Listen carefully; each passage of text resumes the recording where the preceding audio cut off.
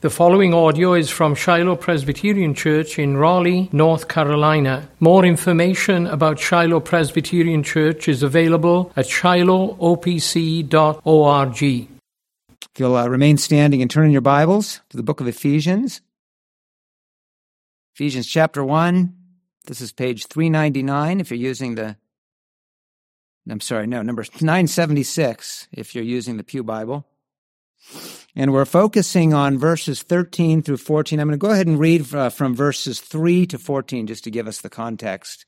Once again, these are wonderful words. We've heard them before. They've been preached to us. But let's listen carefully again and think on these things and worship the Lord in the way we receive His word again this evening. Ephesians chapter 1, beginning in verse 3 and until verse 14. Blessed be the God and Father of our Lord Jesus Christ, who has blessed us in Christ with every spiritual blessing in the heavenly places, even as He chose us in Him before the foundation of the world, that we should be holy and blameless before Him. In love, He predestined us for adoption as sons through Jesus Christ, according to the purpose of His will, to the praise of His glorious grace, with which He has blessed us in the Beloved. In Him we have redemption through His blood, the forgiveness of our trespasses, according to the riches of His grace, which He lavished upon us in all wisdom and insight, making known to us the mystery of His will, according to His purpose, which He set forth in Christ as a plan for the fullness of time, to unite all things in Him, things in heaven and things on earth. In Him we have obtained an inheritance, having been predestined according to the purpose of Him who works all things according to the counsel of His will, so that we who were the first to hope in Christ might be to the praise of His glory. In Him you also, when you heard the word of truth, the gospel of your salvation, and believed in Him, were sealed with the promised Holy Spirit, who is the guarantee of our inheritance until we acquire possession of it, to the praise of His glory. Amen. Let's look to God and seek His help as we look to His word this evening. Let's pray together. Gracious Father, Lord God, we again indeed look to You, asking, Father, that You would come to us, bless us. We bless You for Your word and ask, O Lord, that it would be for us again a lamp unto our feet, a light unto our path. Would You come to us by Your Spirit, Lord, and enlighten our minds that we might understand, and open up our hearts that we would receive Your truth. Father, give us much grace that we might see and hear and trust Jesus, and that we might live out of our union with Him and walk that path of righteousness to which You've called us in Him. Hear us, Lord God, for we ask for this in His name. Amen. Please be seated.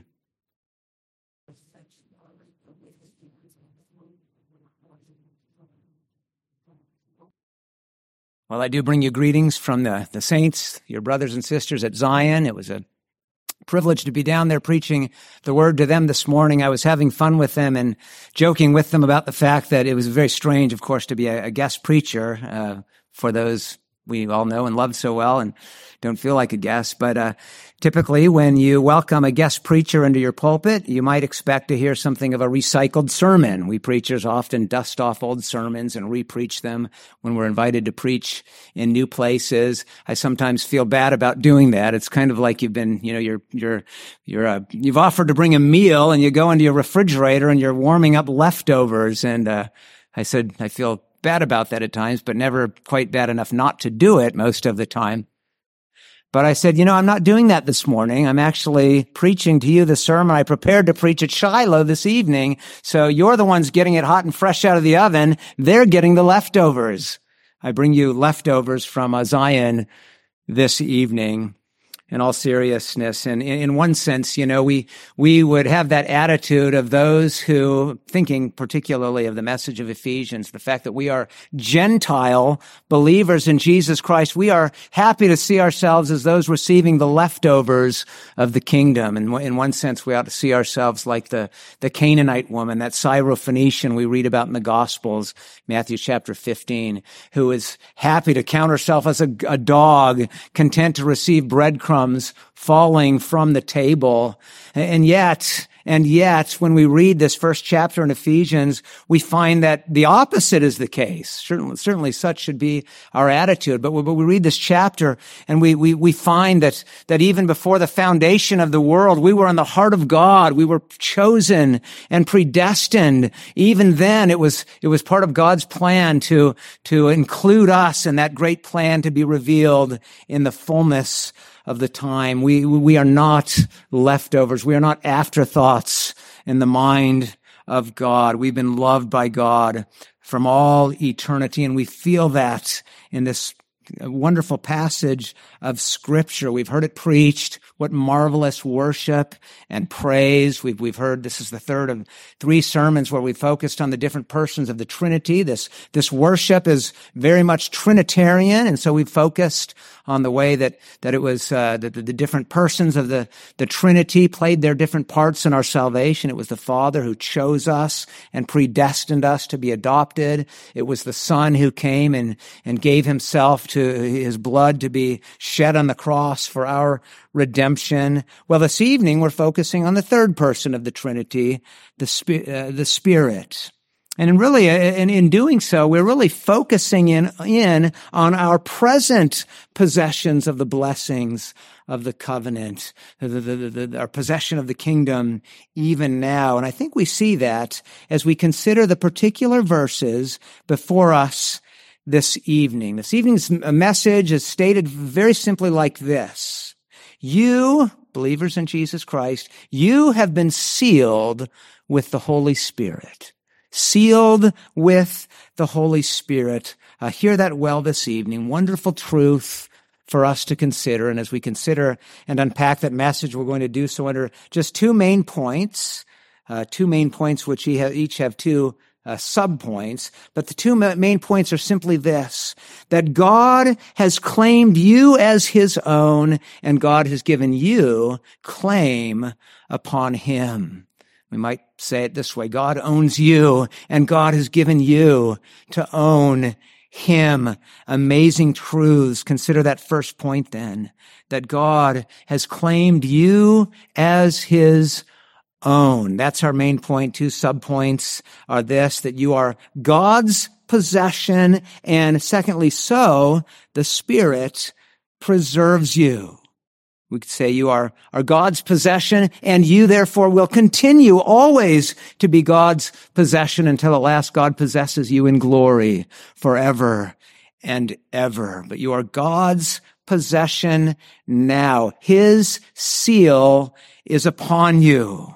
What does it mean that God's seal is upon you? There are different examples we can find in the Bible where things are sealed, and this can kind of help us understand what God has done for us. One example is when an important document was prepared for or by a king, or written at least on behalf of a king. That document might be sealed with the king's own stamp and seal, and even by his official seal, maybe even stamped with his signet ring. We think of the time that Esther, Queen Esther, was able to save the Jews when she was able to prepare a royal decree in the name of the king, a written document in his name, which she was given permission to seal with his ring.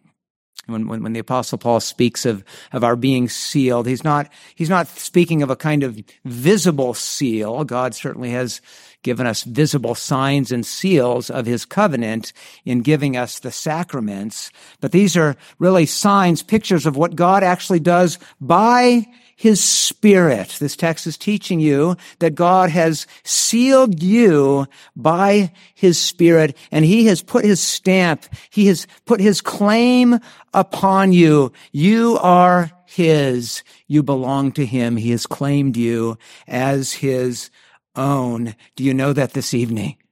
Think on that. These are precious truths we all know so well, but truths which we need reminded of again and again and again. It was certainly true for the church in Ephesus, and we need reminded again this evening. As we look at these words and think about them as they first came to that church in Ephesus, I think we see that Paul was directing these particular words, that of our verses this evening, to the Gentile believers. We remember how, according to God's great redemptive historical plan, the gospel went to the Jew first, but also to the Greek, as we read in Romans chapter 1, verse 16. To the Jew first, and then to the Gentiles. I think that's the very order which we see reflected in this part of this chapter in Ephesians, particularly verses 12 and 13. We read in verse 12 that it was the Jews who were the first to hope in Christ. Paul includes himself in that. We who were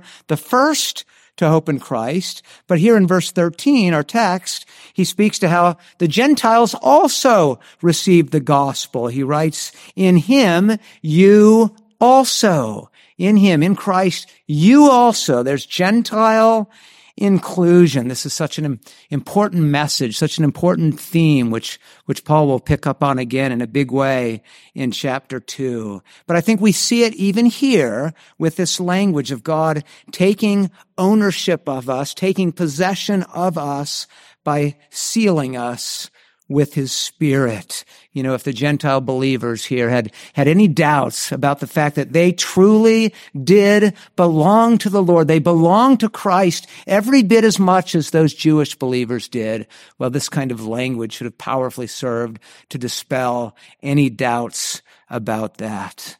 Under the Old Covenant, God had promised Israel, Exodus chapter 19, verse 5, that among all of the peoples of the earth, Israel would be his treasured possession. You will be my treasured possession, God promised. Now, there was a condition attached to that promise. You will be my treasured possession if you obey my voice and heed my covenant.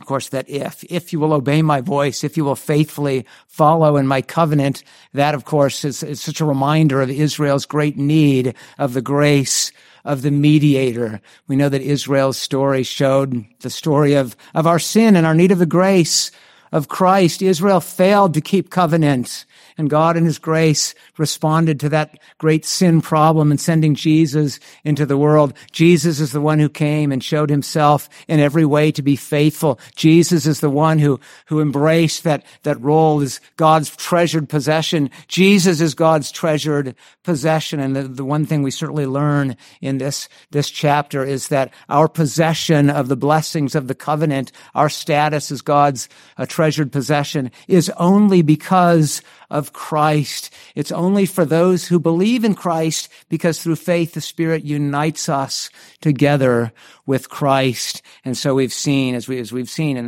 the previous sermons, we see that language that speaks to our union with Christ. In him, we've learned that we were chosen in him, verse 4. That we have redemption in him, verse 7. That we are included in God's plan to unite all things in heaven and on earth in him, verse 10. We have an inheritance in him, verse 11. And that inheritance theme continues in our text this evening. Not only was Israel privileged to be called God's treasured possession, but God also called them his inheritance. And we think about how he delivered the people out of Egypt, and he promised them that inheritance in the land of promise, the land of Canaan. But we might ask the question, well, what was God's inheritance? Well, God says, my people, you are my inheritance. We read in Deuteronomy 4:20 that Israel is called a people of his own inheritance. In fact, he called them his portion. And we think back when the land was being divided up and God was sectioning it off and giving the different sections, the different portions to the different tribes, the different clans and families. Well, what about God? What was his portion? God was not interested in a piece of land. What God was interested in was the people. And so the Bible says that the Lord's portion is his people, Deuteronomy 32, verse 9. Just think on that. We are his portion. We are his inheritance. We are the riches of God's glorious inheritance. That's what it says. If you look down in verse 18, the riches of God's glorious inheritance, which is the saints. Just think on that again this evening. We are God's inheritance. Well, what did God do to lay claim upon his inheritance? Not only did he lay claim upon us in choosing us and predestining us before the foundation of the world, and not only did he do so in giving Christ to die for our sins and purchase our redemption, but he has done so in what we read in the text this evening, sealing us. You were sealed with the Holy Spirit. When did this happen? Well, we read, when you heard the word of truth, the gospel of your salvation, and you believed in him. Paul's point here is not to give kind of a time sequence, that you heard the gospel, and then at some point you believed, and then at some point the Holy Spirit sealed you, at some point after that. That's not the point. We know elsewhere that the Bible clearly teaches that it's the Spirit that enables us to believe. In fact, we know that the Spirit uses the Word to work faith in us. We're told that faith comes from hearing, and hearing from the Word of Christ. Romans chapter 10. Verse 17, it's the Spirit who opens up our heart and enables us to believe. That's what the Spirit did in the heart of Lydia. We read about that in Acts chapter 17, how the Spirit opened up her heart to pay attention to the things that Paul was saying, to receive the word. And so Paul's point here is not to set up sort of a time sequence. His point really is to emphasize the truth that every believer, everyone who has truly believed in Christ, has been sealed by the Holy Spirit. The same Spirit that worked faith in our hearts has sealed us such that we belong to God. The gift of the Holy Spirit belongs to every believer. It's not kind of a second blessing which is given only to a super class of Christians, some special blessing that comes later. No, it's true of every believer. If you're sitting here tonight as one who has truly trusted in the Lord Jesus Christ, then it's true of you. Perhaps you have a great vivid memory of when that happened in your life. Perhaps you don't remember when it happened. Perhaps the Lord worked, in more of sort of a process and over time brought you to faith. Or perhaps you grew up in the church. You're a covenant child and you look back on your life and you don't even remember a time when you didn't believe in the Lord Jesus Christ. And we praise God, whatever the case, right? We praise God if that's true. But if you're here believing, the important thing is, are you believing right now? And if you are believing in Christ, then it's the Spirit who has given you that faith, and that Spirit has sealed you. God has claimed you. You are God's possession, and you will always be his possession. The Spirit who has claimed you preserves you in Christ. There's another kind of thing we might call to mind from the Bible in terms of things which were sometimes sealed in the ancient world. Do you remember after Jesus was crucified, and how the Pharisees, they went to the governor Pilate, and they were concerned about something. They said, this impostor, he said that if he were put to death, that he would rise again on the third day. And we're afraid that his disciples are going to come and they're going to steal away his body. And then they're going to go and falsely proclaim that he's been raised from the dead. And you remember what Pilate did. He assigned a guard of soldiers. And we're told in Matthew chapter 27, verse 66, that they made the tomb secure by sealing the stone and setting a guard. Sealing the stone.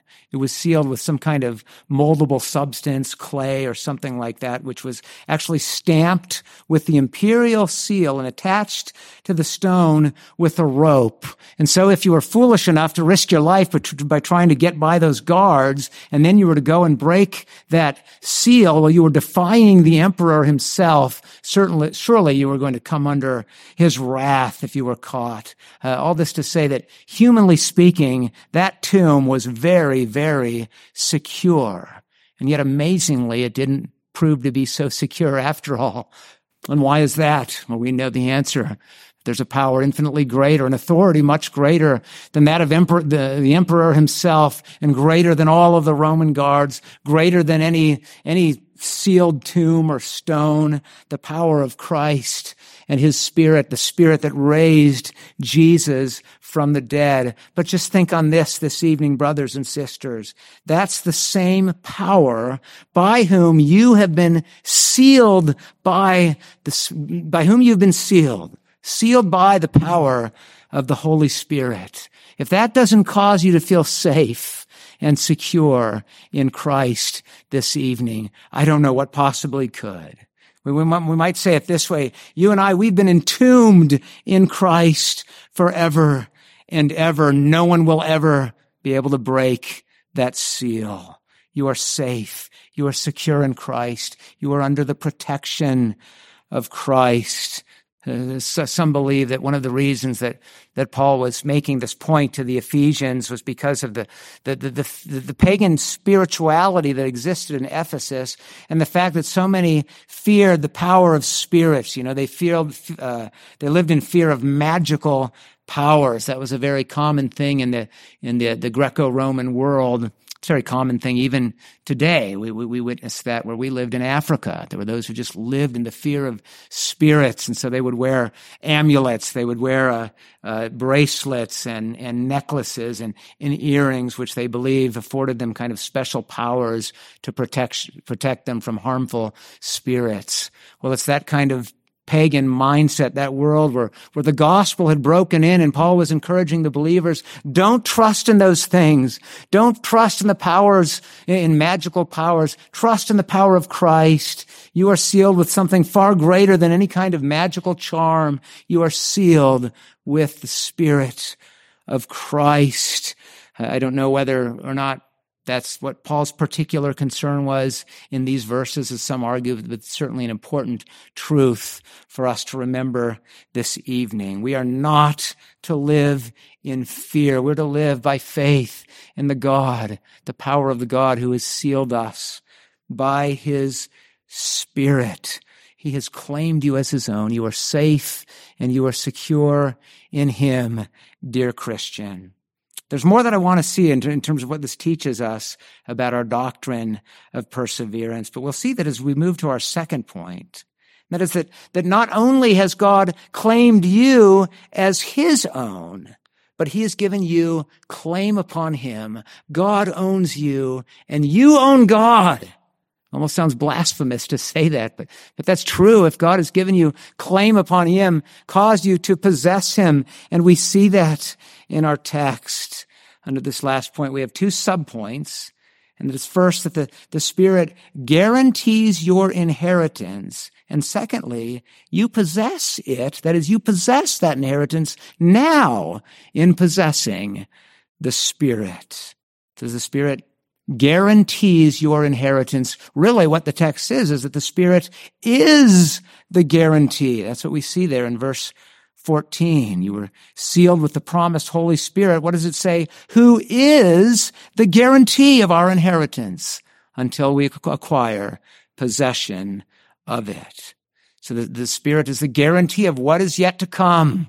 We think of that time when God had delivered Israel out of Egypt and he'd promised them that inheritance which they would acquire in the land of Canaan. They had not yet received what was promised. They had to live by faith in what would come, and they had to be willing in faith to endure the wilderness sojourn. Well, on one level, so it is with us, right? We're not yet in heaven. We yet look forward to the day when we will at last acquire our heavenly inheritance. In the meantime, we endure the wilderness sojourn of this present world. And it's not pleasant, is it?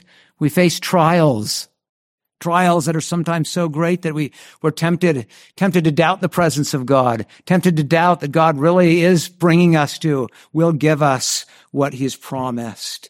And of course, on one level, well, his word ought to be enough. He's promised it's true and we ought to believe it. God cannot lie. But to think that not only God has promised, not only has he promised it by his word, but he's given us the Spirit as a guarantee. That word guarantee there can also mean first installment or pledge or deposit. You can imagine maybe if you were selling a car and I came to you saying, I want to buy your car.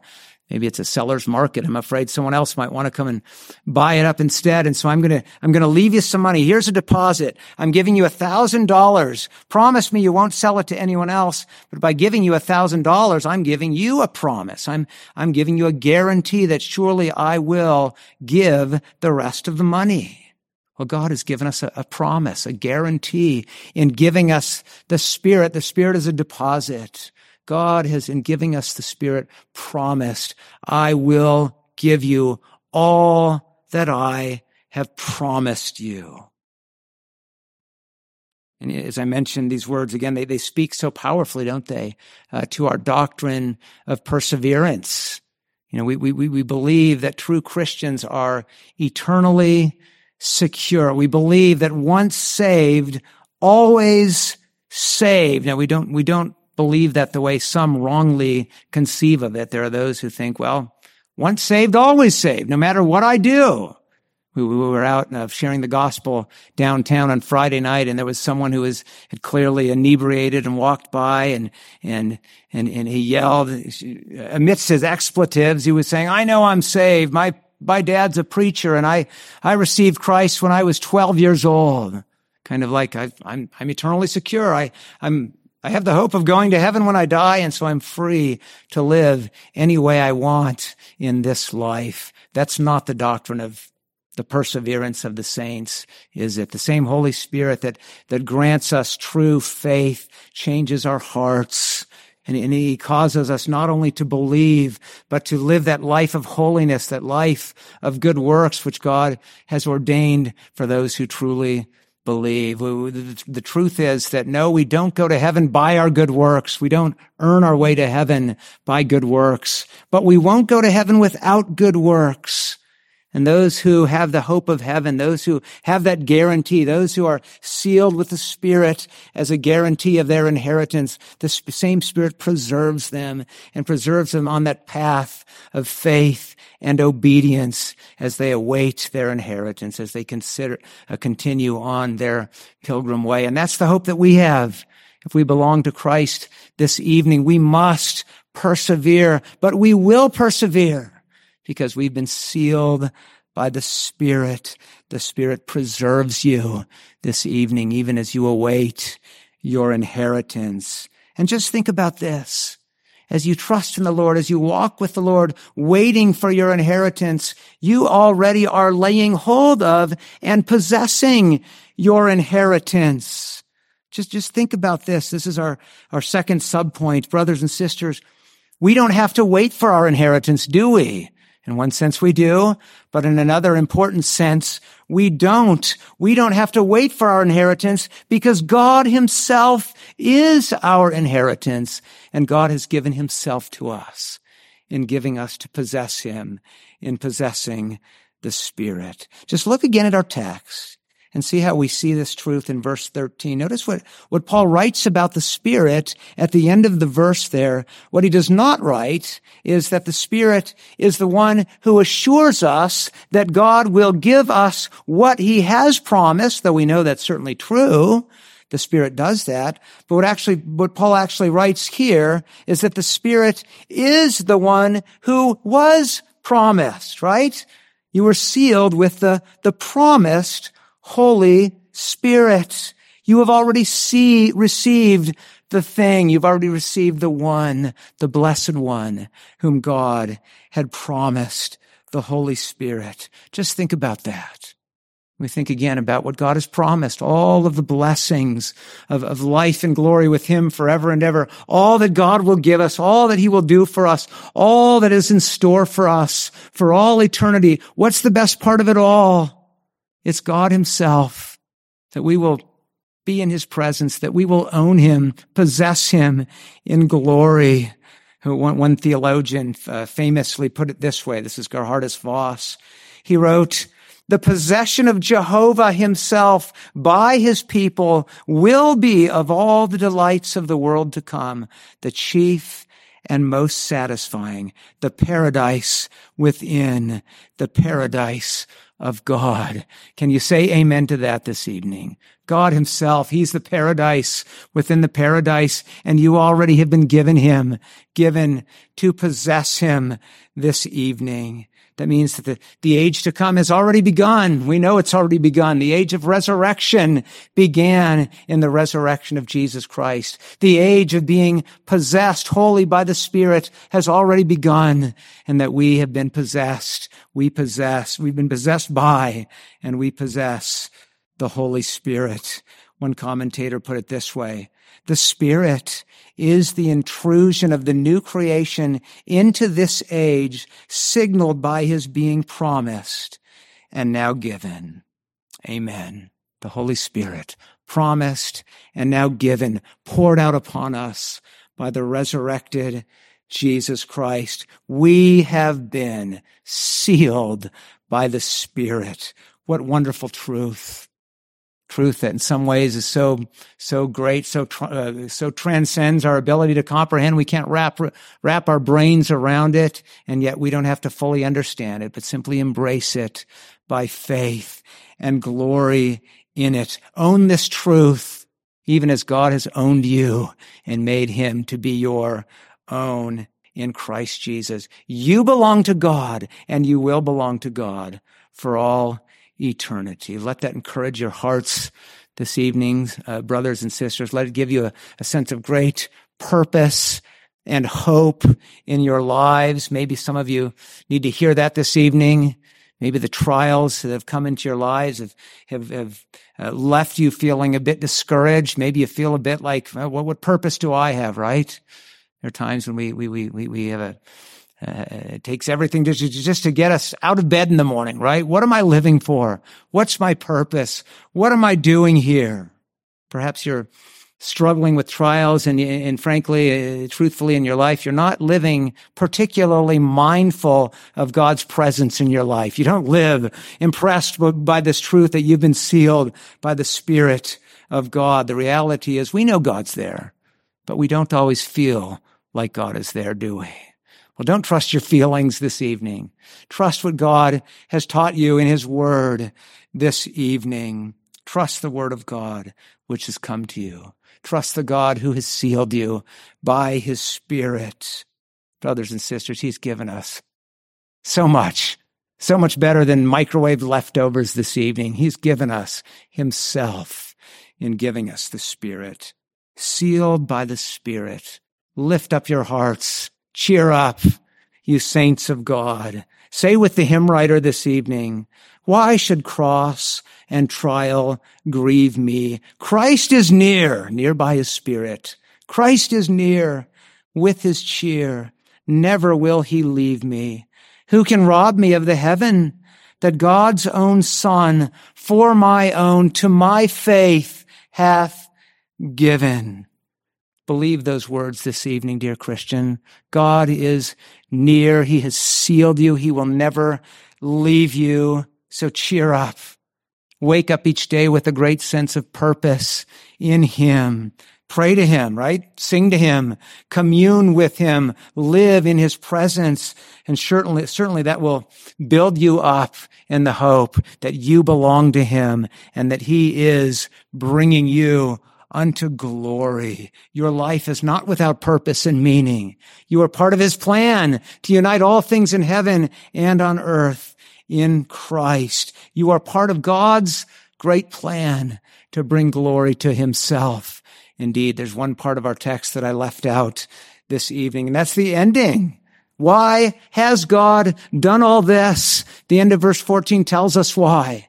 To the praise of his glory. That's the third time that we see those words in this section. To the praise of his glorious grace, to the praise of his glory, to the praise of his glory. That's the way our text ends, brothers and sisters, and that's the way your life will end, in glory, to the praise of his glory. So look to Christ and realize your chief end, to glorify God and to enjoy him forever. May God give us grace to do that. Let's pray together. Father, how we bless you and praise you that you have given us the wonderful gift of your Holy Spirit. Father, we pray that the same Spirit who has sealed us as your people in Christ Jesus would come to your people again this evening. Father, bless your church here. Bless the saints of Shiloh Presbyterian Church. Father, thank you for our great salvation. We pray that even the word that we have received this day would so richly dwell in us and encourage us and build us up in the grace and knowledge of Jesus Christ, that yes, we would live for the glory of your great name. It's in his name that we do pray. Amen.